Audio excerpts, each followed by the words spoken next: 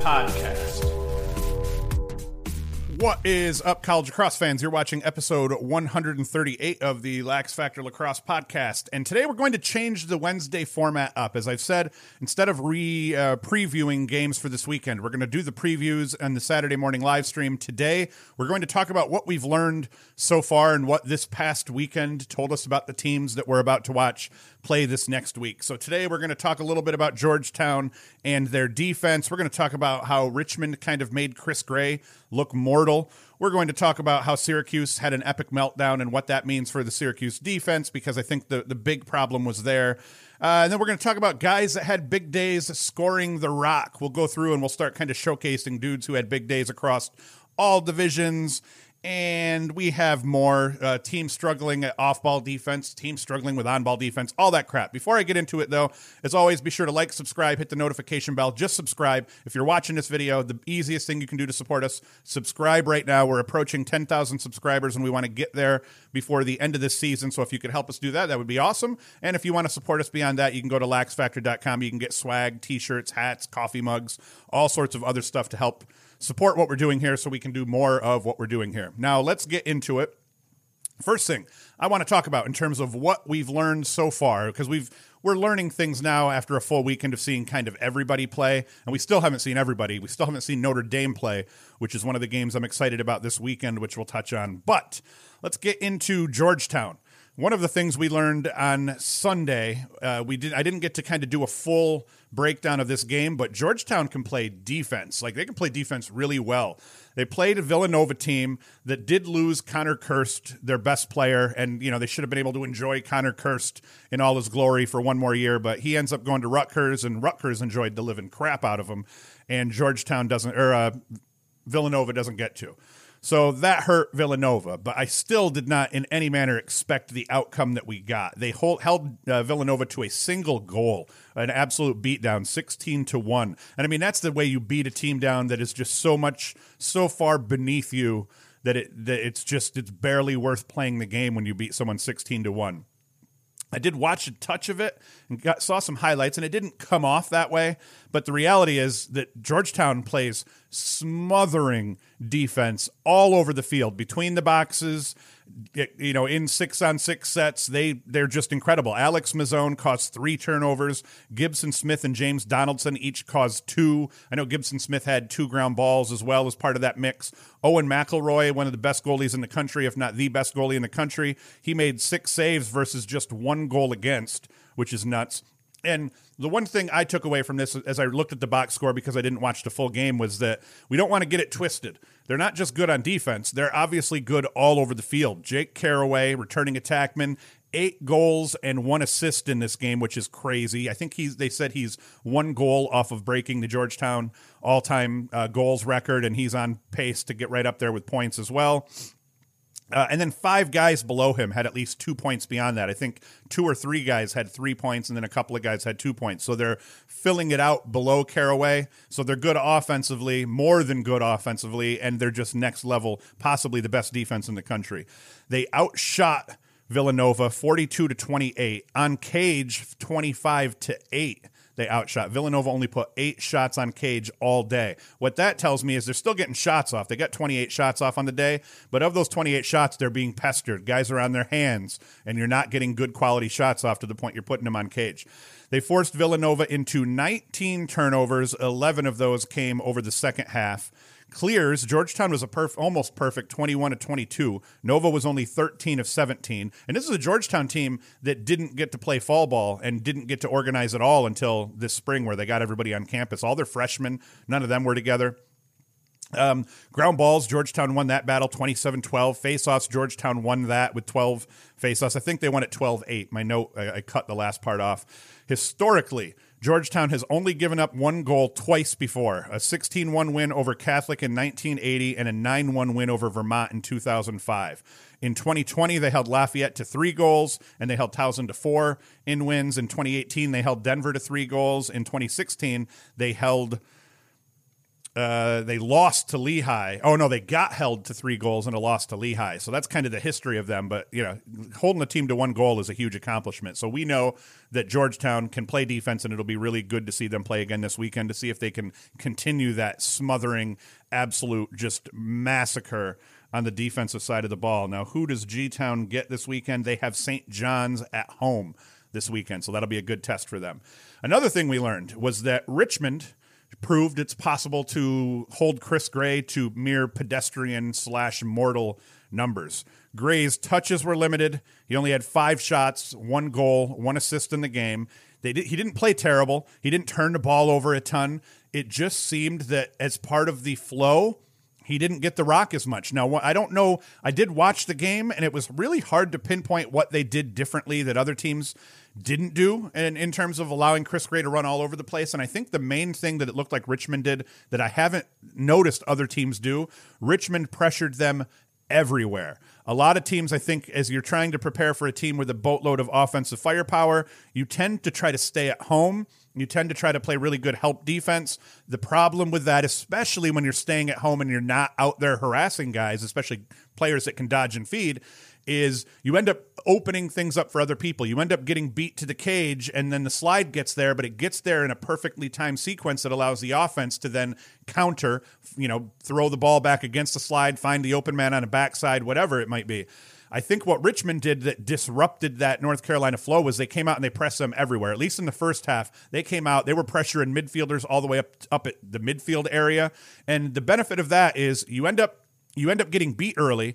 You end up being able to slide early, and then the rest of the defense can kind of recover. Now, I felt like they kind of played a very chaotic brand of defense in the first half, where it almost was like, oh, crap, we got caught, and then boom. It was just chaotic enough that North Carolina was like, what the heck is this? And from my own coaching experience, when I coached at Broome, we used to have to play Onondaga, OCC, every year. They were in our league. We had to play them every year, and usually with the playoffs, sometimes we'd end up playing them twice.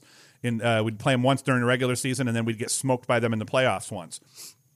And one of the problems we always had was, how do you attack them? Do you want to come out and just press them everywhere, get beat, and then get beat on more dodges and goals? Or do we want to try to stay home and then play really good help defense and try to stop them that way? And the answer almost ended up, the best we ever played them was a year, the entire first quarter, we put our poles on the island, and meaning we didn't slide for our poles. We let our poles get beat, and if they got beat, they just had to keep trailing that attackman who went to the cage with a one-on-one with our goalie.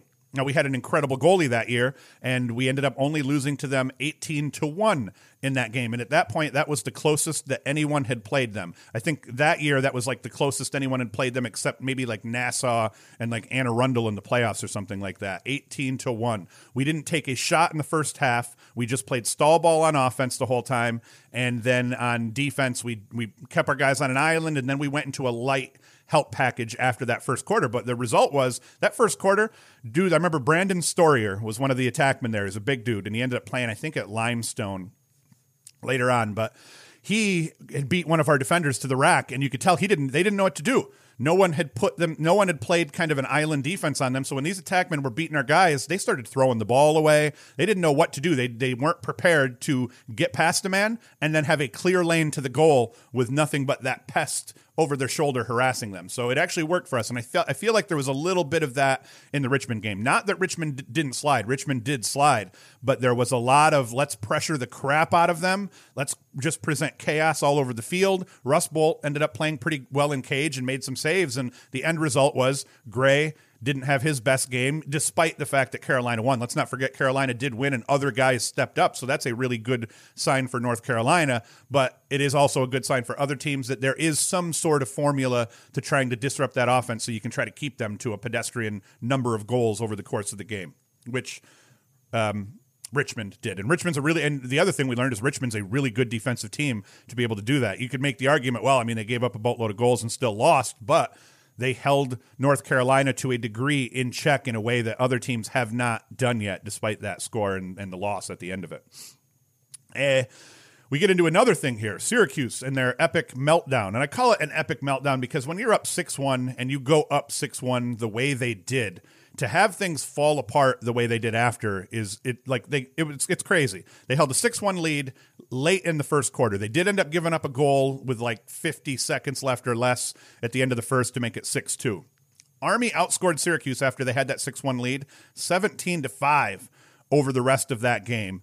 They outscored Syracuse 6-1 over the first and second, 6-1 over the second quarter and 5-1 over the third. So 11-2 over the middle two quarters, the second and the third. And oddly, if you look at the stat line, it's the only place that Army beat Syracuse. The only place Army beat Syracuse was on the scoreboard. Syracuse outshot them. They had more ground balls. Neither of them played well man up, man down. When you look at the stats, you're like, Syracuse had to have won this game by 2 or 3 goals, maybe more. And the opposite's true. And I think what we really saw and what was really exposed in Syracuse beyond the COVID, what would you call it? Like a COVID slump or something like that. They're just not ready. COVID cold, we can call it.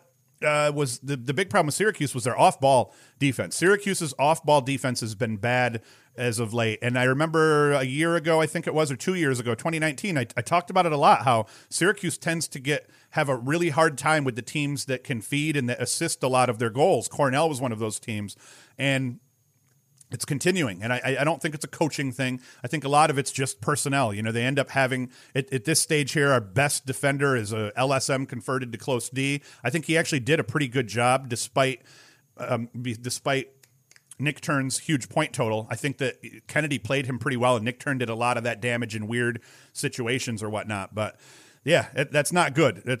It's not good in the sense that the off-ball woes continue, and off-ball woes are probably some of the hardest things to fix. Where Cuse got beat on the dodges, that can be fixed. You can fix your help defensive package and things like that, but sometimes off-ball issues are a symptom of guys that just have a hard time tracking and then doing both parts. It's kind of like chewing gum and walking at the same time. Playing off-ball defense is like that. You have to watch the ball. You have to know where you are in the slide scheme so that you can, work into the help defense package, but you also have to keep track of your man, and they had problems doing that. I'm hopeful they can fix that.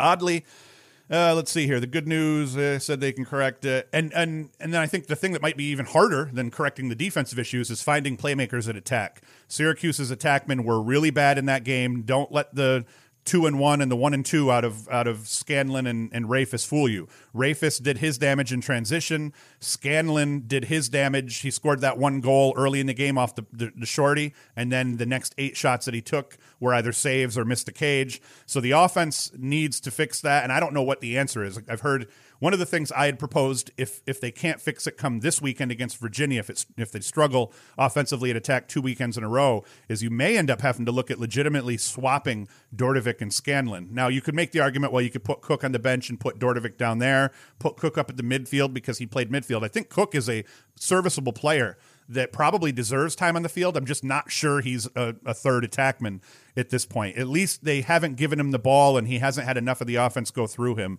for us to really see anything. And if he's not going to take it and make it happen, now is where we have a problem. So one of the things I thought that would work was obviously Dordovic's our best player. He was handling Army's best pull early in that game. He was getting separation when he got dodges. So I feel like you put him down at attack, he can handle the pulls. He's proved that. Scanlon was an All-American midfielder at Loyola. That might even be a better fit for him. So you swap Dordevic and Scanlon and then maybe put Hiltz down at attack. That is a very different look to your offense. Now you have Curry and Trimboli who can both kind of dodge and play two-man game at the midfield, with Scanlon playing off ball right at the high crease, letting them dodge down the alley and then being the guy that they bang it back to, which is where he's best. And you have Dordevic on attack to run and beat people, and then that would open things up for Hiltz, and it would or Cook, whoever's playing attack. Having another creator down there would help them greatly. So that's my thought there, and I don't think that's going to happen. I think we're probably going to see a very similar, if not the same, Syracuse lineup. We may see Cook and Hiltz swap time a little bit more, so Hiltz may get more time down there in attack, but I don't think they're going to do anything crazy against Virginia. See what happens against UVA. If it still looks rough, then I think you'll see changes in week 3. Guys that had big days scoring the rock. I mean, I need like a little graphic to slide in with some music for this one. And I'm just going to rattle off dudes where they play and what they did in the games that they played this past weekend. Mike Robinson for Delaware in the game yesterday against St. Joe's. 9 goals in that 3-goal win over St. Joe's. And I'm thinking it was like 16-13 or so. So he puts up 9 of his team's goals. That's crazy. Jake Caraway, we already talked about Georgetown. 8 goals, 1 helper, and a 16-1 win over Nova. So he was good for over half of their offense in that game. Willie Greco, Wingate, D2 product. 6-6 versus in a 21-9 win over Montevallo. And I won't usually cover blowout goal scoring outputs like that, where it's just an absolute blowout. And this dude did that. Now, like, look at the Georgetown one. That was a blowout, but that wasn't a 20-plus goal blowout. So, but Willie Greco, 6-6. That was a great game. Joe Venazio, Coker, D2, 5 goals, 4 helpers, and a 17-5 win over Chowan. Owen Consoletti, Limestone, another D2 kid, 5 goals, 3 helpers off just 5 shots in a 13-10 win over North Greenville. And North Greenville has looked good, actually. They're 0-3, but they gave Limestone a scare, and they've played all close games to some decent teams. So watch North Greenville as they move forward. But Limestone, Owen Consoletti, they're in good shape with a dude who puts up 5 and 3 in a close game. Back to D1, Connor Kirst for Rutgers, 3 goals, 4 helpers, and a win over Penn State. That was huge in their win. They needed that legitimately. Without Kirst, who knows what Rutgers is, but with Kirst, Rutgers is potentially vying for one of those top 3 spots in the Big. Mike Sowers for Duke, he got it going, 2-4 in their win over Towson. Brendan Nick turned 4-3 in their win over Syracuse for Army.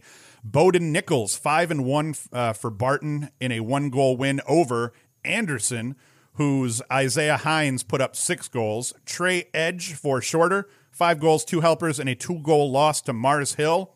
And then we got Southern Virginia and Hampden-Sydney. They played like a shootout, 21-6. Hampden-Sydney won the game. This is D3 action. Tennyson Schmidt for Hampden-Sydney put up 6 goals and a helper. Chandler Westcott for Hampden-Sydney put up 4 goals and 3 assists in that win. And then Jared Medwar went 6-1 for Southern Virginia in that loss. William Byer, Greensboro, D3. He was 8-2 in a 19-10 win over Birmingham Southern. Matt Moore, UVA, 5 goals in their win over Loyola. Daniel Maltz, 5 goals in Maryland's win over Michigan. And that's important because Wisnauskas and Bernhardt weren't your leading scorer in that blowout win. Maltz was. Now, blowout wins, you'll tend to see third, fourth options tear it up. That's a really good sign for Maryland that Maltz is already in midseason form here. Jimmy Perkins, big stat line against for Robert Morris, the 7th-year senior. 2 goals, 3 helpers, 8 ground balls, and 1 caused turnover in their win over Colgate this weekend. Ryan Smith of Robert Morris in that same win, 5 goals, and then Tucker Dordovic, 4 goals and a helper against Army, all mostly in the first quarter. He was 3 goals in the first quarter, I think it was 4 in the second, and then he had an assist somewhere in the game. So that's guys who scored the rock this weekend.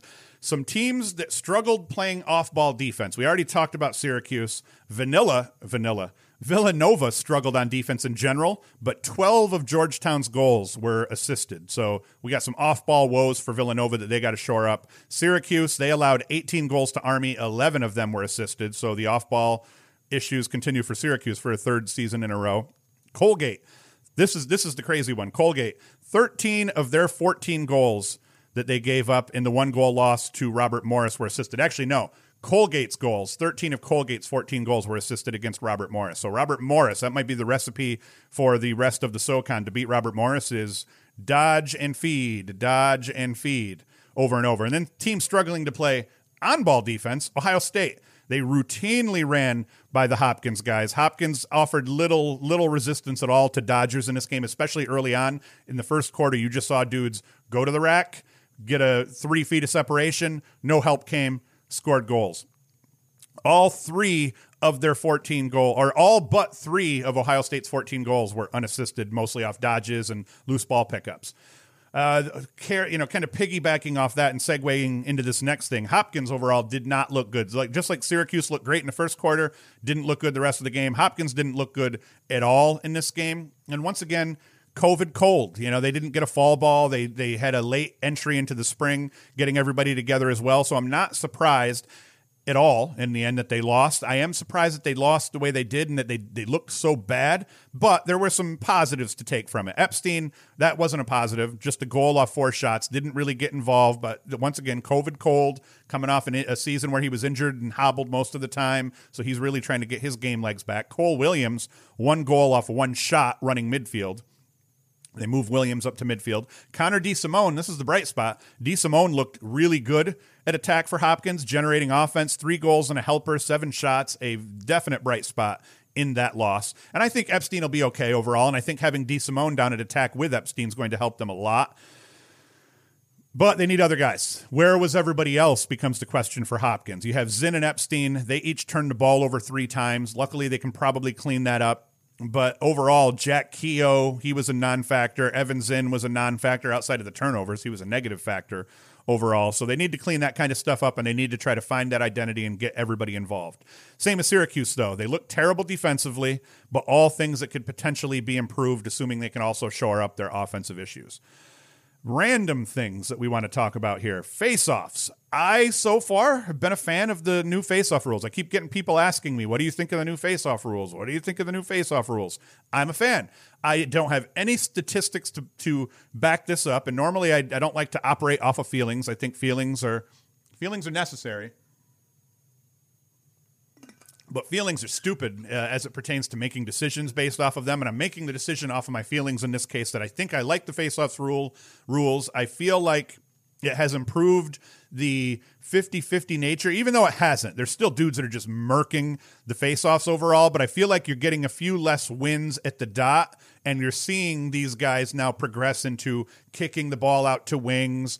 Just teams that have really good face-off men and really good wing play are really killing it, I think, overall as well. But I think, especially where the face-off dot, it's evenly matched, you're seeing really good scrums in the middle of the field, and I think that was the intention. I think we've seen quite a bit of transition off faceoffs already, albeit a lot of it's wings picking the ball up and booking up field now. So overall, I'm not a big fan of tinkering with the rules like crazy, but I feel like last year it took them forever to get the guys down, to get them set. It felt like it slowed the game down a little bit. And then you had a lot of just dudes just locked up in the middle of the field right there as they're trying to jockey for position on the clamp. I didn't like that, and I feel like this has done away with that, so I hope they don't tinker anymore. Let's just leave it like this for 3 years, see how it goes, but to me, so far, so good. Another thing we wanted to talk about, the COVID rust. You know, we talk about COVID rust, and I think that's been a real thing so far for certain teams. Cuse, for instance, they look terrible against Army. Army, for instance, against Virginia, cleared the ball terribly. Now, yes, UVA has an insane ride, but the level with which Army was not proficient in the clearing game was astonishing, you know, where you're not clearing the ball even at a 50% clip. And then they turned that around and cleared the ball almost perfectly against Syracuse. Now, Syracuse is known for having a good ride, didn't ride exceptionally well. Early on, though, Syracuse put some pressure on and Army handled it. So it was apparent right off the bat that having that week to work out the kinks helped Army. And hopefully it'll help Syracuse. Hopkins, same thing. They looked really rough. Syracuse and Hopkins, they both kind of got late starts. They both had some holdups here and there. Hopkins really badly, so I don't blame them. Denver, they struggled early. They also had late getting everybody together later than some of the other teams in the country. They struggled against Utah, played well against Duke, albeit they blew the lead and lost the game, but it was still close. And then they got massacred by North Carolina. I don't put that massacre on them as much as the situation, just not playing well yet, but they seem to have shored things up, and they've gotten 2 wins now under their belt that look good, so they're back to 3-2. Delaware, they had an early loss to the Mount, and then they beat up on New Jersey IT, and which they should have, and then they play St. Joseph's and win by 3 yesterday. They had 17 turnovers in that opening game loss to the Mount. They only had 12 turnovers against St. Joe's, so is that maybe an indication that they're knocking off some rust? That's normal, more turnovers in your first game than your third game, but maybe COVID plays into that a little bit. Now, as we rip through the calendar, today's action, Wednesday, you're going to watch this on Wednesday. Sacred Heart and LIU, who cares? Mount St. Mary's hosting Towson. That one I'm interested about because I'm continually interested about Towson and how they end up playing. That should be a very good game. That's at 5 p.m. today, and it does have a web stream. So if you go to Inside Lacrosse's D1 calendar, you can find the web stream to that game and watch that game tonight at 5 p.m., as I'm going to do.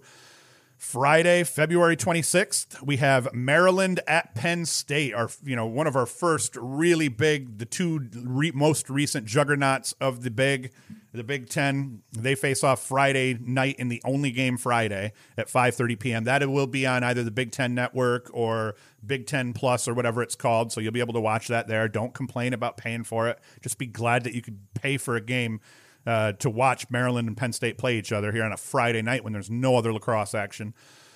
Let's see. What else we got here? I'm only going to mention the ones that I think are worth mentioning. I'm curious to see how Utah does against Loyola. That'll be a really good test for Utah to play Loyola. Now we're in like mid-season for Utah just about in terms of how many games they've played, and Loyola's got a couple of good games under their belt. So that'll be a good test for them. Both teams, honestly. And I like Loyola in that matchup, obviously, assuming it goes down. Air Force at Duke. The game everybody loves to watch. Now, granted, it's a little different where normally it's one of Duke's first 2 or 3 games. So now I think this is probably Duke's 4th game at this point, maybe even their 5th. So this isn't your normal scenario where Air Force is playing Duke early. Duke has gotten their scrimmages in and out of the way. They've kind of worked out the kinks, and I think they're going to put it on Air Force. Not put it on Air Force. I'm saying 5, 6, 8 goals, similar to what you saw Denver do against them a couple weeks ago, or a week and a half ago. Let's see what else we got. Like I said, St. John's at Georgetown. Can Georgetown hold another team to under 3 goals? That'll be great to see. High Point at North Carolina again this weekend. It was a 3-goal game the last time out. High Point kept losing the lead, kept going down big and then chirping back into the game to make it close. I like to say chirping back in. I don't say chipping. I know it's not a me misspeaking for some reason. I just say chirping. Stony Brook at Hofstra. That's going to be a very good game. And we get to see Notre Dame open up. I am really excited about Notre Dame. I know a lot of people aren't, or a lot of people had Notre Dame finishing worst in the Big East. Let me see if there's it's not here. In the ACC, I think Notre Dame is a legit ball club, and I think that right now, especially with Syracuse getting beat up by Army, I think that North Carolina, Virginia, and Duke right now are playing better than all of the other Big ACC teams. Why do I want to say Big East over and over? But Syracuse and Notre Dame are not too far behind. You could listen.